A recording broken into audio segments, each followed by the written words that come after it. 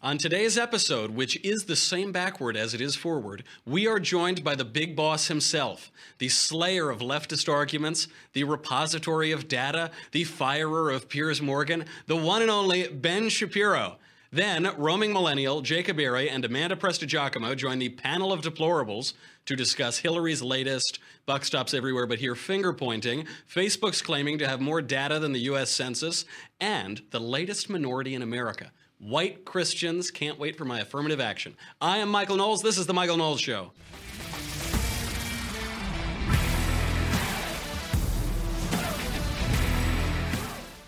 There is plenty that we could talk about today. There's so much news. There's the DACA stuff. There's always the latest Trump shenanigans. And I don't want to talk about any of it because we are joined in studio by in the broom closet of the Ben Shapiro Show by the one and only Ben Shapiro. God help us, man. Ben, I want to go back to the very beginning. I want to go all the way through. I want everything that you've always wanted to know about Ben Shapiro, but we're too afraid to ask. And so, to start at the very beginning, I think we need to begin with this clip. Ladies and gentlemen, Benjamin Shapiro.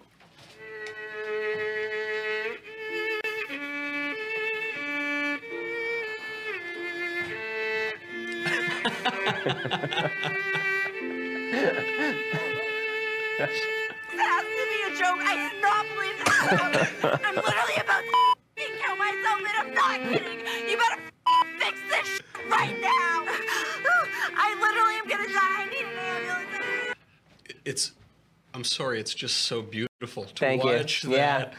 For those who weren't watching, that would be, what, 6 or 7 year old Ben Shapiro? No, I was little, man. That was I was like 11 or 12. There's an 11 or 12 year old Ben Shapiro playing violin, playing Fiddler on the Roof over sobbing Democrats. It was Schindler's List, technically, yeah. That's right, Schindler's List. Perfect, right. A Holocaust movie, perfect, yeah. Over these sobbing Democrats, really beautiful stuff, really heart-wrenching Thank you, I stuff. appreciate it, yeah. So, in there, you're as little as you can be. Mm-hmm. You've always been a conservative. Yes. You popped out of the womb a conservative. Yes.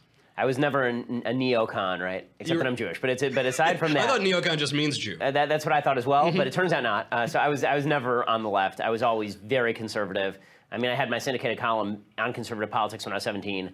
I started UCLA when I was 16, and the first thing that I thought I was going to major in biology and music because of that, and then I walked the tears to study exactly, the tears exactly. That's a good combination. And then I saw a newspaper on campus. I opened it up. There was an editorial comparing Ariel Sharon, the Prime Minister of Israel, to Adolf Eichmann, the Nazi. So I walked into the office of the Daily Bruin and I said I'd like to write a piece rebutting that, and they said sure. And so that turned into me doing a point-counterpoint column and then a regular column, and then I sort of applied cold to Creator Syndicate, which syndicated at the time, like Molly Ivins on the left and David Limbaugh and Michelle Malkin on the right.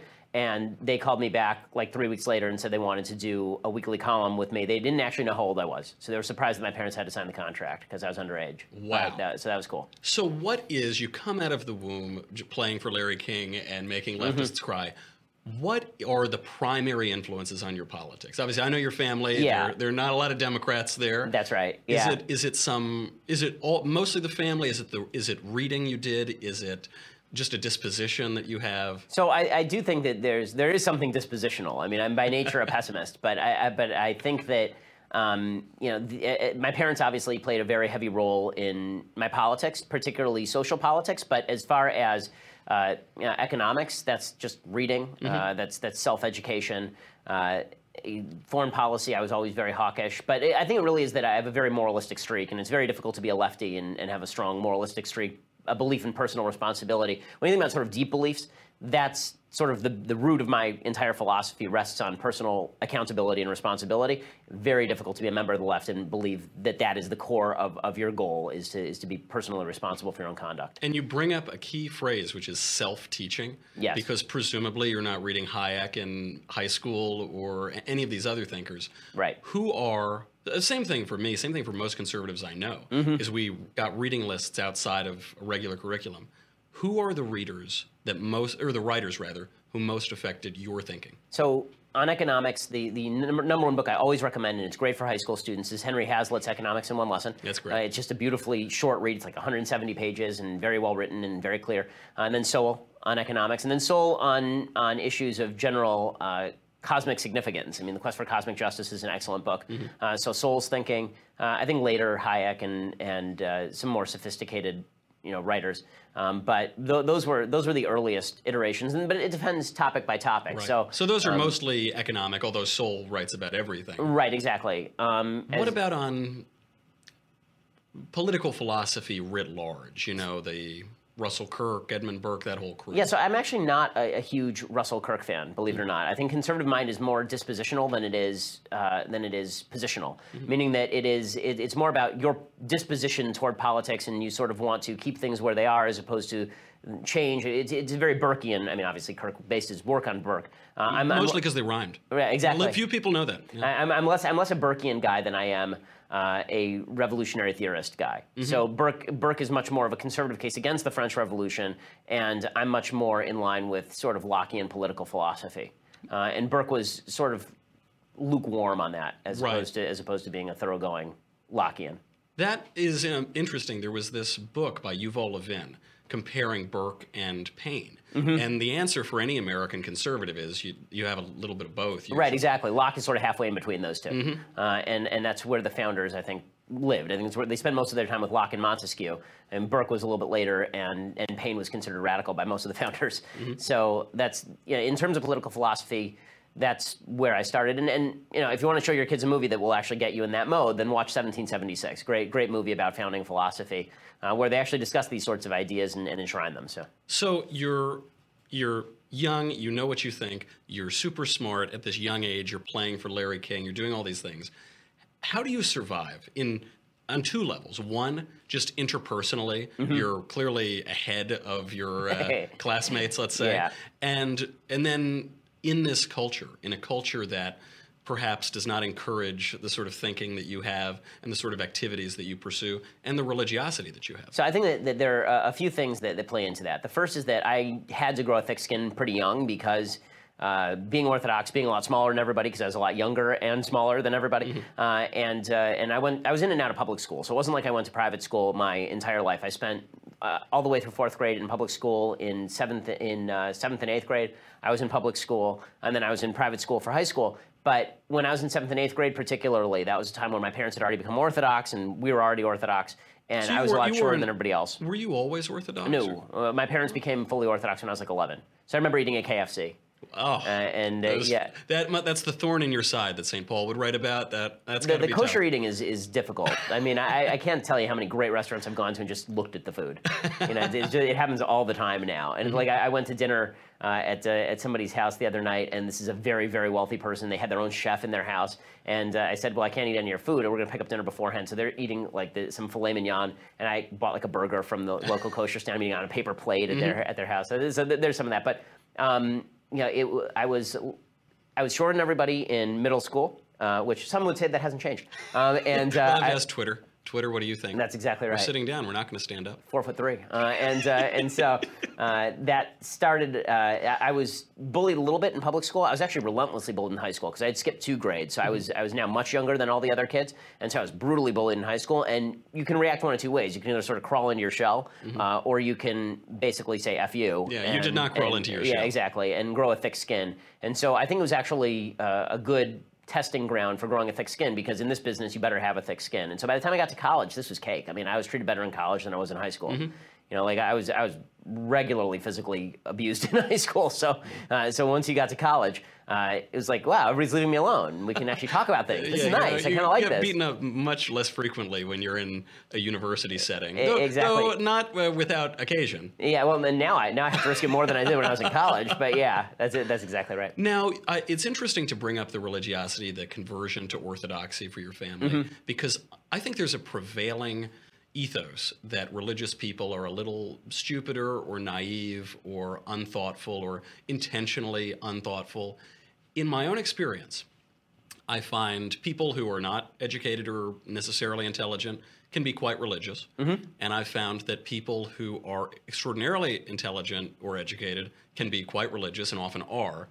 And then there's this middle ground of total atheism. Yeah, I think that's right. And I think the reason that's right is because a lot of people who are hardcore atheists, I'm not talking about agnostics, because I think the only evidence-based position on God is agnosticism. Sure, because, yeah, we can. because there's no other evidence of any, like you can go either way. But as far as kind of hardcore atheists, a lot of atheists who are very hardcore and very vocal about it, they seem to think they're the first people who ever figured out that like a virgin birth is kind of unlikely, or that God speaking from a mountaintop is kind of weird. Like they're the first people this ever occurred to in the history of humanity. Like it's brand new. No one's ever thought of this. Or they'll talk about the problem of theodicy, and they'll sit around going, well, you know, I had a friend who died of cancer when they were young. How could a good God allow this? I mean, I'll bet you no religious thinkers ever talked about that.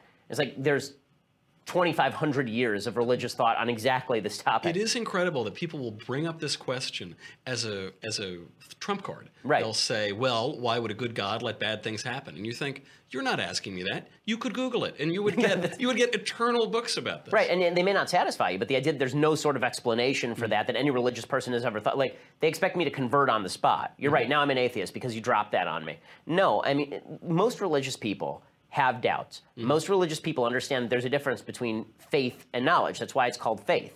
That's why it's called belief. You're a believer, right? You're not a knower, you're a believer. And there's a clip of me saying that I know in God, but I didn't say I know God, right? I said I know in God, because no human being is capable of knowing God. I know the place of humanity in the world because I believe there is a God, but I think that that is a different standard than religious person who never even thinks about whether God exists or what God wants from us. I think that it's written right into the Bible. I mean, I think that the key moment in biblical history, there are a bunch of them that people sort of point out in the Old Testament anyway. The key moment for Christians is very easy, but for Jews, there are a couple. There's just one. I guess two. There's the birth and the death and resurrection. Right, but exactly. It's very simple. It really boils down in the sequel. In the sequel, they really boil it down. But in the original, there are a few different sort of points that people use as inflection points. Sacrifice of Isaac, the Exodus from Egypt. But I think that the real key moment is a quieter moment, because this is the moment when Israel is actually founded, and that is the wrestling match between Jacob and the angel, right? That's when Jacob's name is switched to Israel. That's the first time that Israel is used in the Bible and that becomes the foundation of all of religion. And Yisrael literally means struggle with God, right? It says right in the Chumash, it says right there in the Bible that this means, and you struggled with God and overcame. That's what religious people do every day. We struggle with the goodness of God, the presence of God, the immanence of God. We struggle with that all the time. If you're not struggling, you're not thinking about it. And God wants you to struggle with that, because if you're struggling with it, then it means there's a baseline level of belief. You don't struggle with things that you think are imaginary. You don't struggle with Santa Claus or the Easter Bunny. But you struggle with your wife. You struggle with your family. You struggle Right. with people that you love, that you have a relationship with. Exactly. Do you think, because all the time we hear, especially from young conservatives, well, I'm fiscally conservative but socially liberal. Well, I just want to focus on policy that works. And there seems to be a metaphysical ignorance or a neglect of metaphysics. I agree. Do you think that there needs to be a metaphysical basis for conservatism? I think that if you want to think it through for more than 5 minutes, yes. Because I think that you can live in the political world and not really think about the bases of your thought. But, I mean, it's fascinating always when you talk to people who aren't religious or who disparage the Judeo-Christian tradition upon which this entire culture was built. And they'll use Judeo-Christian terms, right? They'll use Judeo-Christian definitions of good and evil. They'll use Judeo-Christian notions of rights that don't exist in the absence of Judeo-Christian culture, right? They don't exist anywhere else on planet Earth for all time. Right. And you know, the idea that you haven't really thought these things through, it's dangerous. I mean, every political philosophy is based on a certain conception of human nature and humanity's place in the world and human value more than anything else. I mean, the foundational statement for all of Western civilization is the very beginning of Genesis, that God is made in man, that man is made in God's image. Right. Once you do that, you can talk about the value of man, the rights of man, what is man put here to do. But if you don't believe any of that, if you just believe that man is sort of a random assemblage of atoms that happened along, you know, because the universe is random and there are lots of iterations of it, then I find a hard time making the moral argument against, for example, things like slavery or abortion or tyranny or murder even. I mean, like... Or capital punishment on the flip side. Capital punishment. I mean, if you are basically just an ant, unless you're a Jainist and you believe all forms of life should equally be protected, but that's a religion too. If you believe like a secular version of that, then okay, I guess I buy it. But otherwise, you have to explain what makes human beings special and why is that specialness worthy of protection. It does lead to this what it seems to me disingenuous determinism. That seems to be the logical conclusion of that materialist thinking. But and disingenuous is the right word, because I think that what ends up happening, it's very weird, is when you talk to a lot of people who are atheists. Like I read Sam Harris's books, and I've met Sam, and I think Sam's a smart guy. And when I read what Sam has to say, a lot of what he has to say is based on just an assumption of free will. There's an assumption that you can choose otherwise, that you are in control of your own life, and that you should live a moral life that he has constructed for you, his version of what morality looks like. Alan Dershowitz sort of has a similar model. And the problem is, where are you getting this free will stuff in a materialistic universe in which you're just a random assemblage of atoms? Like, where is this free will coming from? Where do you get that? And how do you square that with a materialist version of reality? You know, I think that the best proof of God, I've always said this, I think the best proof of God to me is is sort of a Cartesian notion that you are a thinker, you are a being. I can that acknowledge myself in right, the world. You are a self, right? You're not just a random assemblage of stuff that wakes up new every morning, and that if you have a hamburger, you're a different person than you were 1 minute before because you just put some new stuff in your body, right? The notion that you are a coherent human being with the capacity to think and the capacity to control your behavior and the capacity to change, that's the basis of all of civilization. You take away that basic Augustinian notion of free will, and it's all over. I couldn't agree more. So, you've read all the books. You've read St. Augustine and Descartes and all these people. Most people haven't read all the books. If you're a young conservative, either you're on campus or you're in high school or something, you want to join the vast right-wing conspiracy, you want to get your card, I keep mine in my wallet all the time, what should you do? What should you... And I don't just mean what books you should read. Obviously, you should do that too. But what should the would-be young conservative be doing right now? Well, I mean, I think the first thing you should do is work hard. I think working hard is basically the first notion in any conservative philosophy. If you are willing to work hard for your own betterment, then you're already moving in the right direction politically, because you're an individual who feels you need to better yourself. You're not just a piece of garbage in a collection. So if you value yourself enough to work hard, then I think that you're going to move in a conservative direction sort of automatically. I think that, you know, in terms of reading, obviously you should read the same texts that were good enough for Lincoln. I mean, if you read the Bible and Shakespeare and follow that up with the Federalist Papers, I think you start with those three, and you'll be in pretty good shape. A root respect for Western civilization lies at the core of conservative philosophy, which is why there is something we want to conserve and something the left wants to tear down. So if you have a respect for these institutions of Western civilization, and you say, yes, they were flawed, and yes, it's our goal to perfect them and make sure that the original aspirations are fulfilled generation over generation, improved over time, then we can make purer what we were given. But that's not quite the same thing as what the left is saying, which is that what we were given is garbage, and if we just discard that, we can build something brand new. I mean, just wait till I get my hands on it. I'm going to do great. Yeah, exactly. The last couple centuries, as someone said to me on Sunday night, the last couple centuries have been very poor proof of the idea that secular humanism has a great record in remaking man in a positive direction. Like that argument would have swung a lot better in 1788, right? Absolutely Before true. the French Revolution works a lot better. We have to talk a little bit about politics before I get to the lightning round, the Ben Shapiro lightning round, which is what I'm most excited for. Only someone of Ben Shapiro's linguistic speed and thoughtful speed could answer all 25 questions this quickly. But before we get to that, 25, okay.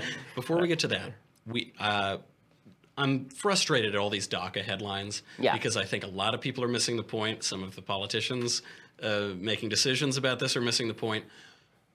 The implication, I think, from the left is that any decision to reduce either legal or illegal immigration is racist, but certainly to reduce legal immigration. And we hear the alt-right guys making fairly racist points themselves on this topic. What is the non-racist argument to reduce legal immigration? So the non-racist argument is less about reduction than who's coming in the country. So I don't think that, so there's an economic argument that some people make. They suggest that we would raise American wages if we limited the amount of labor. I'm not a big fan of that argument because it's basically the same argument as minimum wage, right? If you want to limit the amount of labor, all you have to do is create a bill that limits the amount of labor. Right. You'll raise the wage, but you'll put a lot of people out of work and you'll destroy the basis of the economy. But other than that, it's great. But the legal immigrant restrictive argument is we have a culture worth preserving. It's a Judeo-Christian culture. You have to be prepared to assimilate into that culture to even be looked at. And we as a society have no necessary responsibility to take in everybody who wants to get in unless they also service that civilization, unless they're willing to be participants in that civilization, have demonstrated evidence that they're willing to be participants in that civilization. That's the principled argument, and it's the argument the alt-right constantly gets wrong. They say it's about race, and it's not about race. It's always about culture. They equate race and culture. They're not the same thing at all. I mean, of course. There are a bunch of savages running around Britain before Julius Caesar invaded. They were exactly the same ethnic material. Like 100 years ago. Right, exactly. It's quite ridiculous, actually, to suggest that race is the fundamental precursor to civilization when, again, Italians were being discriminated against when they came to the United States in the 19th century. I'm pretty swarthy. I am a fairly swarthy guy. I don't know that I meet their criteria. And yet a lot of the people who presumably would have been, quote-unquote, alt-right in the 19th century and were discriminating against Italians were talking about the glories of Roman civilization. So like, it's really not about race, it's about culture. There's a real cognitive dissonance. Okay, we've got to get to this lightning round. I bet we can do it in like 2 minutes. Really? Okay. Here are the dichotomies, just the first thing that comes to your mind at the superhuman Shapiro speed. Favorite novel? So I will go with, I have like 4 or 5 of them, actually. So Moby Dick is my favorite. If I have to pick one, Take to a Desert Island is Moby Dick. All right. Best American novel. Then there are a bunch that nobody's ever heard of. There's one called Every Man Dies Alone, which is a terrific book about a couple who are living in Nazi Germany, and they decide to basically put out leaflets. Their son has been killed in the war. They're Germans. Their son has been killed in the war as a brown shirt, and they have decided to put out leaflets resisting Hitler, knowing it's not really going to do any good, and about their relationship. It's a terrific book by a guy named Hans Fallada, who was writing at the time in Germany. So that's a really good book. There's another little known book that's really enjoyable, just a fun book. It's called The Secret of Santa Vittoria by Robert Crichton. They made a movie out of it that I don't think is particularly good, but the book itself is a really great read. And then, of course, you have to add some of the Russians, right? Crime and Punishment, Anna Karenina. But yeah, those would be at the top of the list. All right. Favorite philosopher?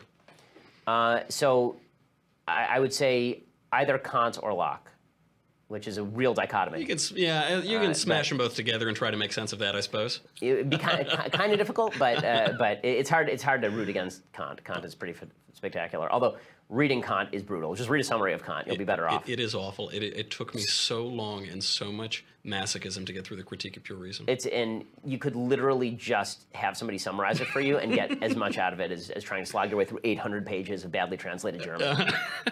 Favorite color? Yellow. Athens or Jerusalem? I mean, that's both. I mean, Lepanto or Tours? Neither. L.A. or D.C.? L.A. L.A. or Lepanto? L.A. Batman or Superman? Oh, that's hard. That's the hardest one you've given me, Batman versus Superman. If Batman killed people, Batman. Perfect. Favorite musical? The one that's closest to my heart is 1776. The one that's the most brilliant is Sweeney Todd. Favorite movie? Again, I would have to go like top 10, but the Lord of the Rings trilogy is fantastic. The Dark Knight trilogy is fantastic. There's A Man for All Seasons used to be my favorite for a long time. What's the name of the film now? They made a remake, All the King's Men, the original with Broderick Crawford. Was up there on my list. Truman Show is a great movie. I have a list of, I'll have to do my list of top 100 movies because I've seen every Oscar-nominated film since 1933. Oh my God. So, of course you have. Virtually all of them anyway, yeah. Spirit animal? Spirit animal? God. My spirit animal is Ben Shapiro, actually. But what is Ben Shapiro's spirit animal? I don't buy into this. Spirit animal? I don't even like animals. You're a golden. Edmund Spencer or Richard Spencer? Anyone who's not Richard Spencer. Yeah, among whom is Edmund Spencer. Yeah, good poet. Democracy or meritocracy? Meritocracy. Meritocracy or monarchy? Meritocracy. Yale or Harvard? I went to Harvard Law School, dude. Yale or Oxford? Yale. Oh, that's pretty good. I thought I was going to have to go down like 10 of those before I got to Yale. No. All right, I'll take it. My country, right or wrong? My country when it's right. My country when it's right. Regular Coke or Diet Coke? Regular Coke. Edmund Burke or Thomas Paine? You have to pick one. Edmund Burke. Greatest composer? Beethoven. Favorite book of the Bible? That's another hard one. Yeah. Although our canon is a lot smaller than yours. I do have a particular love for Samuel 1 and 2. All the David and Saul stuff is fantastic. Note to self, read Samuel 1 and 2. Lord of the Rings or Game of Thrones? Lord of the Rings. A hot dog is a sandwich? A hot dog is not a sandwich. A hot dog is not a sandwich. You have to have 2 separate pieces of bread to make a sandwich. What about a hoagie? A hoagie doesn't have 2 separate pieces of bread. Also not a sandwich. Wow, my God, this is outrageous. Final question. The right to bear arms, the right to arm bears. What does freedom mean to you? Well, I mean, what kind of country would we be if we couldn't do both? That is a great point. Everybody, Ben Shapiro. Ben, thank you for coming on. Thanks a lot. A real pleasure. Thank you for everything. It's been mediocre. It's been just solidly mediocre. Edit that out. Edit it out, Marshall. Ben, thank you for coming. Now we have to move to the panel of deplorables. We have to bring them on. Roaming Millennial, Amanda Prestigiacomo, and Jacob Airy.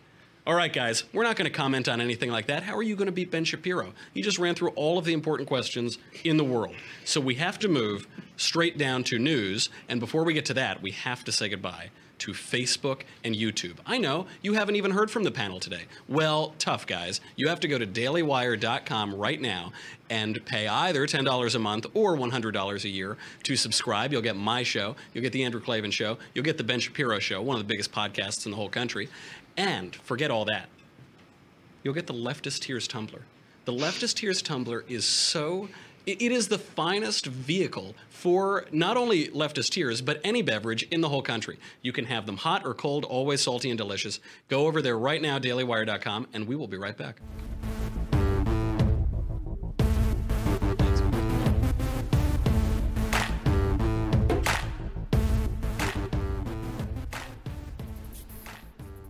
It was my campaign. Those were my decisions. That's Hillary Clinton giving her latest excuses in interviews about her new book. She says, I think it's fair to say that I didn't realize how quickly the ground was shifting under all our feet. I was running a traditional presidential campaign with carefully thought out policies and painstakingly built coalitions, while Trump was running a reality TV show that expertly and relentlessly stoked Americans' anger and resentment. What makes me such a good lightning rod for fury? I'm really asking. I'm at a loss. I think it's particularly, or rather, it's partly because I'm a woman. That was Hillary Clinton accepting responsibility for her loss. Amanda, help her out. What makes Hillary such a lightning rod for fury? Hillary, she's one of the worst candidates I've ever seen. She couldn't campaign her way out of a paper bag. But it's just so funny that she just has this, it's kind of like a leftist mentality where she blames everybody else but herself. I think it was in January, I composed a list of everything Hillary's blamed. So it's basically her book, What Happened, but in list form. And it was, I think there were honestly, at least 35 different entities or people she blamed. Bernie Sanders, Comey, sexism, the right-wing conspiracy, WikiLeaks, Russia, the DNC, Netflix. That was one of my favorites. Mm-hmm. She was too truthful. White women. I mean, there is no real reflection on Hillary. Anytime there's criticism, it's somebody else's fault. Something doesn't go her way, it's somebody else's fault. We saw this in the 90s as well. There's, it's everyone else to blame, not Hillary. You're absolutely right. That does characterize the Clintons, and particularly Hillary, just always passing the buck. But, roaming, does she have any point? Did her being a woman play into her loss at all in any way? I'm, believe it or not, trying to give Hillary a fair shake, only because she's my second cousin once removed. Well, you know what? I'm not going to say that her being a woman didn't stop anyone from voting for her, right? I mean, there are sexists everywhere. I'm sure there are at least some people out there who thought, you know what, a woman, not for me. But the question is, was it an institutional part of her losing, right? Was it something that actually had an impact on the election in a larger sense? And I've got to say, no, when we look at the breakdown of demographics, we see, okay, well, across women, won them all. Obviously, women aren't going to be scared of voting for a woman. And you know what, even across, male demographics, when it comes to the Hispanic vote, the black vote, it just, unless you're specifically accusing white males of being sexist, then no, it just doesn't make sense. And I mean, if you look at the campaign she ran, you'd have to be, I guess, willfully ignorant to say, nah, it's probably just because I'm a woman. It's willful ignorance and wishful thinking, I think, on her part.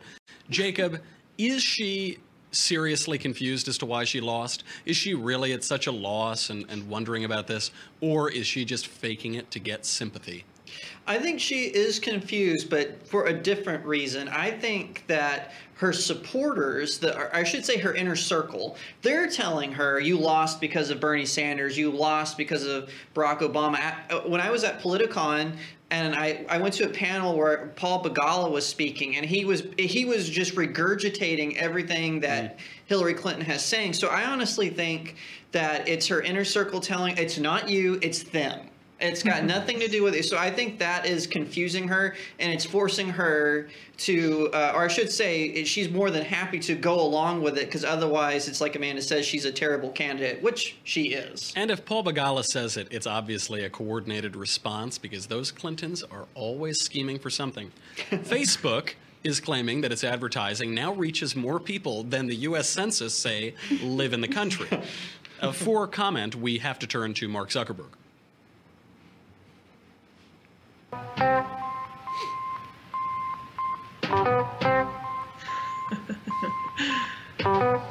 Be careful of what you say. Be careful in every way. Be careful of what you do. Big Brother is watching you. He has a lower voice than I thought he would. I was actually surprised when I heard that take. Roaming, does this show a weakness in techie tyranny, or is Facebook more correct than the U.S. Census? You know what?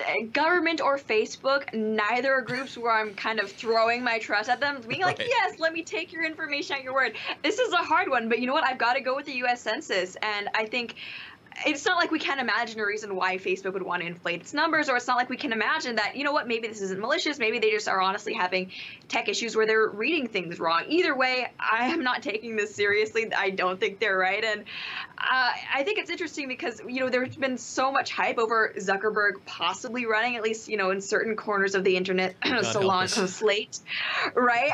So this is an interesting thing, because if I look at, you know, anything that's critical of Facebook or Zuckerberg at all, it's not really being reported as much by those same, I guess, mainstream media outlets. So I would like to say that this is something that, yeah, it's great. Let's look at Facebook's policies a little bit more. Let's look at, you know, some of the things they're selling to advertisers, maybe a little bit critical, but I don't think most people will care about this. Roaming, you bring up a great incentive that Zuckerberg would have to inflate his influence, which is that he appears to want to run for president, and he gives us those super cringy photos of him at Iowa lunch counters, which are really wonderful. They're the best thing on the internet in the last year, probably. But Amanda, is Facebook intentionally inflating its numbers, either to milk advertisers or to promote Mark Zuckerberg for president, or are they just having a glitch? Are they just not as all-powerful as we thought they were? Like Roaming said, you can imagine why they would want to. You know, again, for advertisers and such, it would make sense why they would inflate those numbers. And also, I do think there are a lot of people, this might seem simplistic, but I feel like there are a ton of people who have multiple accounts. Like, you know, and they even in the Wall Street Journal, they were even saying that was like one of the factors, that there are just like multiple accounts for a lot of people. So like things like that, I think, can actually contribute. But yeah, I mean, Facebook is super powerful, and like Roaming said, I mean, between a choice of, you know, believing the U.S. government and Facebook, it's basically a toss-up. They both have so much power. It's like Sophie's choice. Or a Snickers cyanide, yeah, I right? know. And then one other thing you kind of touched on, Roaming, is that it is difficult for news companies to criticize Mark Zuckerberg or Facebook because they disseminate all the news. So it is kind of hard to tackle that. I think there are a lot of news companies who are kind of like, you know, kind of go a little easy on this because they do kind of control everything. And there have been instances where people have accused the organization of basically having bias. So, you know, we've seen that multiple times. So again, it's like he's not open to criticism too. So that's also a little dangerous. It is Occam's razor also. I hadn't even considered that, but everybody has multiple accounts. I've had several for different political things I've been up to. And so that very well might explain the whole thing. Stalk your ex-boyfriends and stuff. I only use it to stalk my ex-boyfriends. Yeah. Now, Jacob, will there ever come a time when tech giants are a threat to the republic, when they have more information than the government, when they have more power than the government? Are we there now? And what is the implication for our society? Personally, I think they're already just as dangerous as the government. I mean, they're already Facebook and Google and Apple are already colluding with the government in some aspects. But honestly, I think that private corporations will never be more dangerous than the government. Like I said, unless they start colluding with it. So I don't see this because we, the consumers, still have some of the power. It's like, everyone going from MySpace onto Facebook. Everyone was concerned about this when it came to MySpace, but what happened? Something, I guess, slightly better came along, and we all jumped ship. Speaking with the privilege and confidence of a white Christian man. And speaking of white Christians, white Christians now comprise only 43% of the population. For the first time ever, a minority, according to the Public Religion Research Institute. 4 decades ago, that number was over 80%. This is a huge decline. Amanda and I are obviously a little swarthy, probably to count, and roaming is slightly Asiatic. But Jacob, you are now a minority. Should you be entitled to affirmative action protections? Oh, absolutely. No, I'm just kidding. I know you'd say that. But from my perspective as a Christian, I'm not too concerned with this. To me, it seemed more like it's a label thing. So people aren't wanting to label themselves as mainline Protestants or evangelicals. I certainly don't want to label myself either. Well, right. Well, and we're seeing that kind of go away, that labeling system. Now, as far as is white Christianity in decline, who cares? As long as me as a Christian, as long as white people are in it. No, I'm sorry. Well, no, I just mean that for me, it's more about spreading the faith. As a Christian, I'm more concerned. So if more people are coming to Christ who are not white, what do I care? To me, it's all about them coming into the faith. It's all about the Jesus. Roaming, will this new minority status for white Christians finally throw a wrench into these stupid intersectional hierarchies of victimhood that we've been hearing from the left forever and ever? Or do their feelings not care about facts?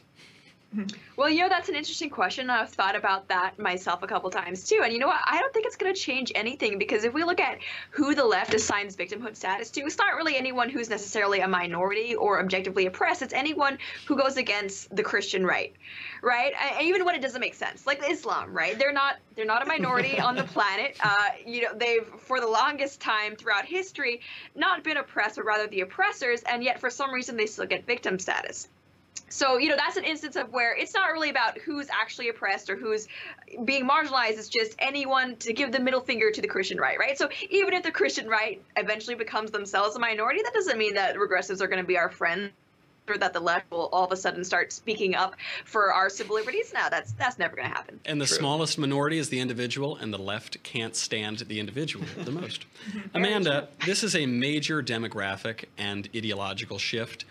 What are the hazards or potential benefits that it presents in American culture? Because it is a big change. Yeah, we've seen secularism grow, and then as people get more secular, they look to something to kind of fill that void, and they look to big government. So I think as we're seeing less, not necessarily just Christianity, but like a monotheistic religion, as there's an absence of that, people are looking for something to fill that void, and that's why we're seeing a push towards socialism. Our healthcare is, right about to be there. So I think that's one of the big repercussions that is just inevitable when you have a growing increase of secularism. Leave it to Amanda Prestigiacomo to cheer everybody up to end on a hopeful always pessimistic. Note every single Sums time. it up. Okay, panel, it has been wonderful to have you as always. Roaming Millennial, Amanda Prestigiacomo, and Jacob Airy. That's our whole show for today. The whole show's about Ben Shapiro, and I'm not going to go give a final thought about Ben Shapiro. So make sure you get your mailbag questions in. We will be doing the mailbag tomorrow, so send them all in if you're a subscriber. I'm Michael Knowles. This is The Michael Knowles Show. Come back tomorrow. We'll do it all again.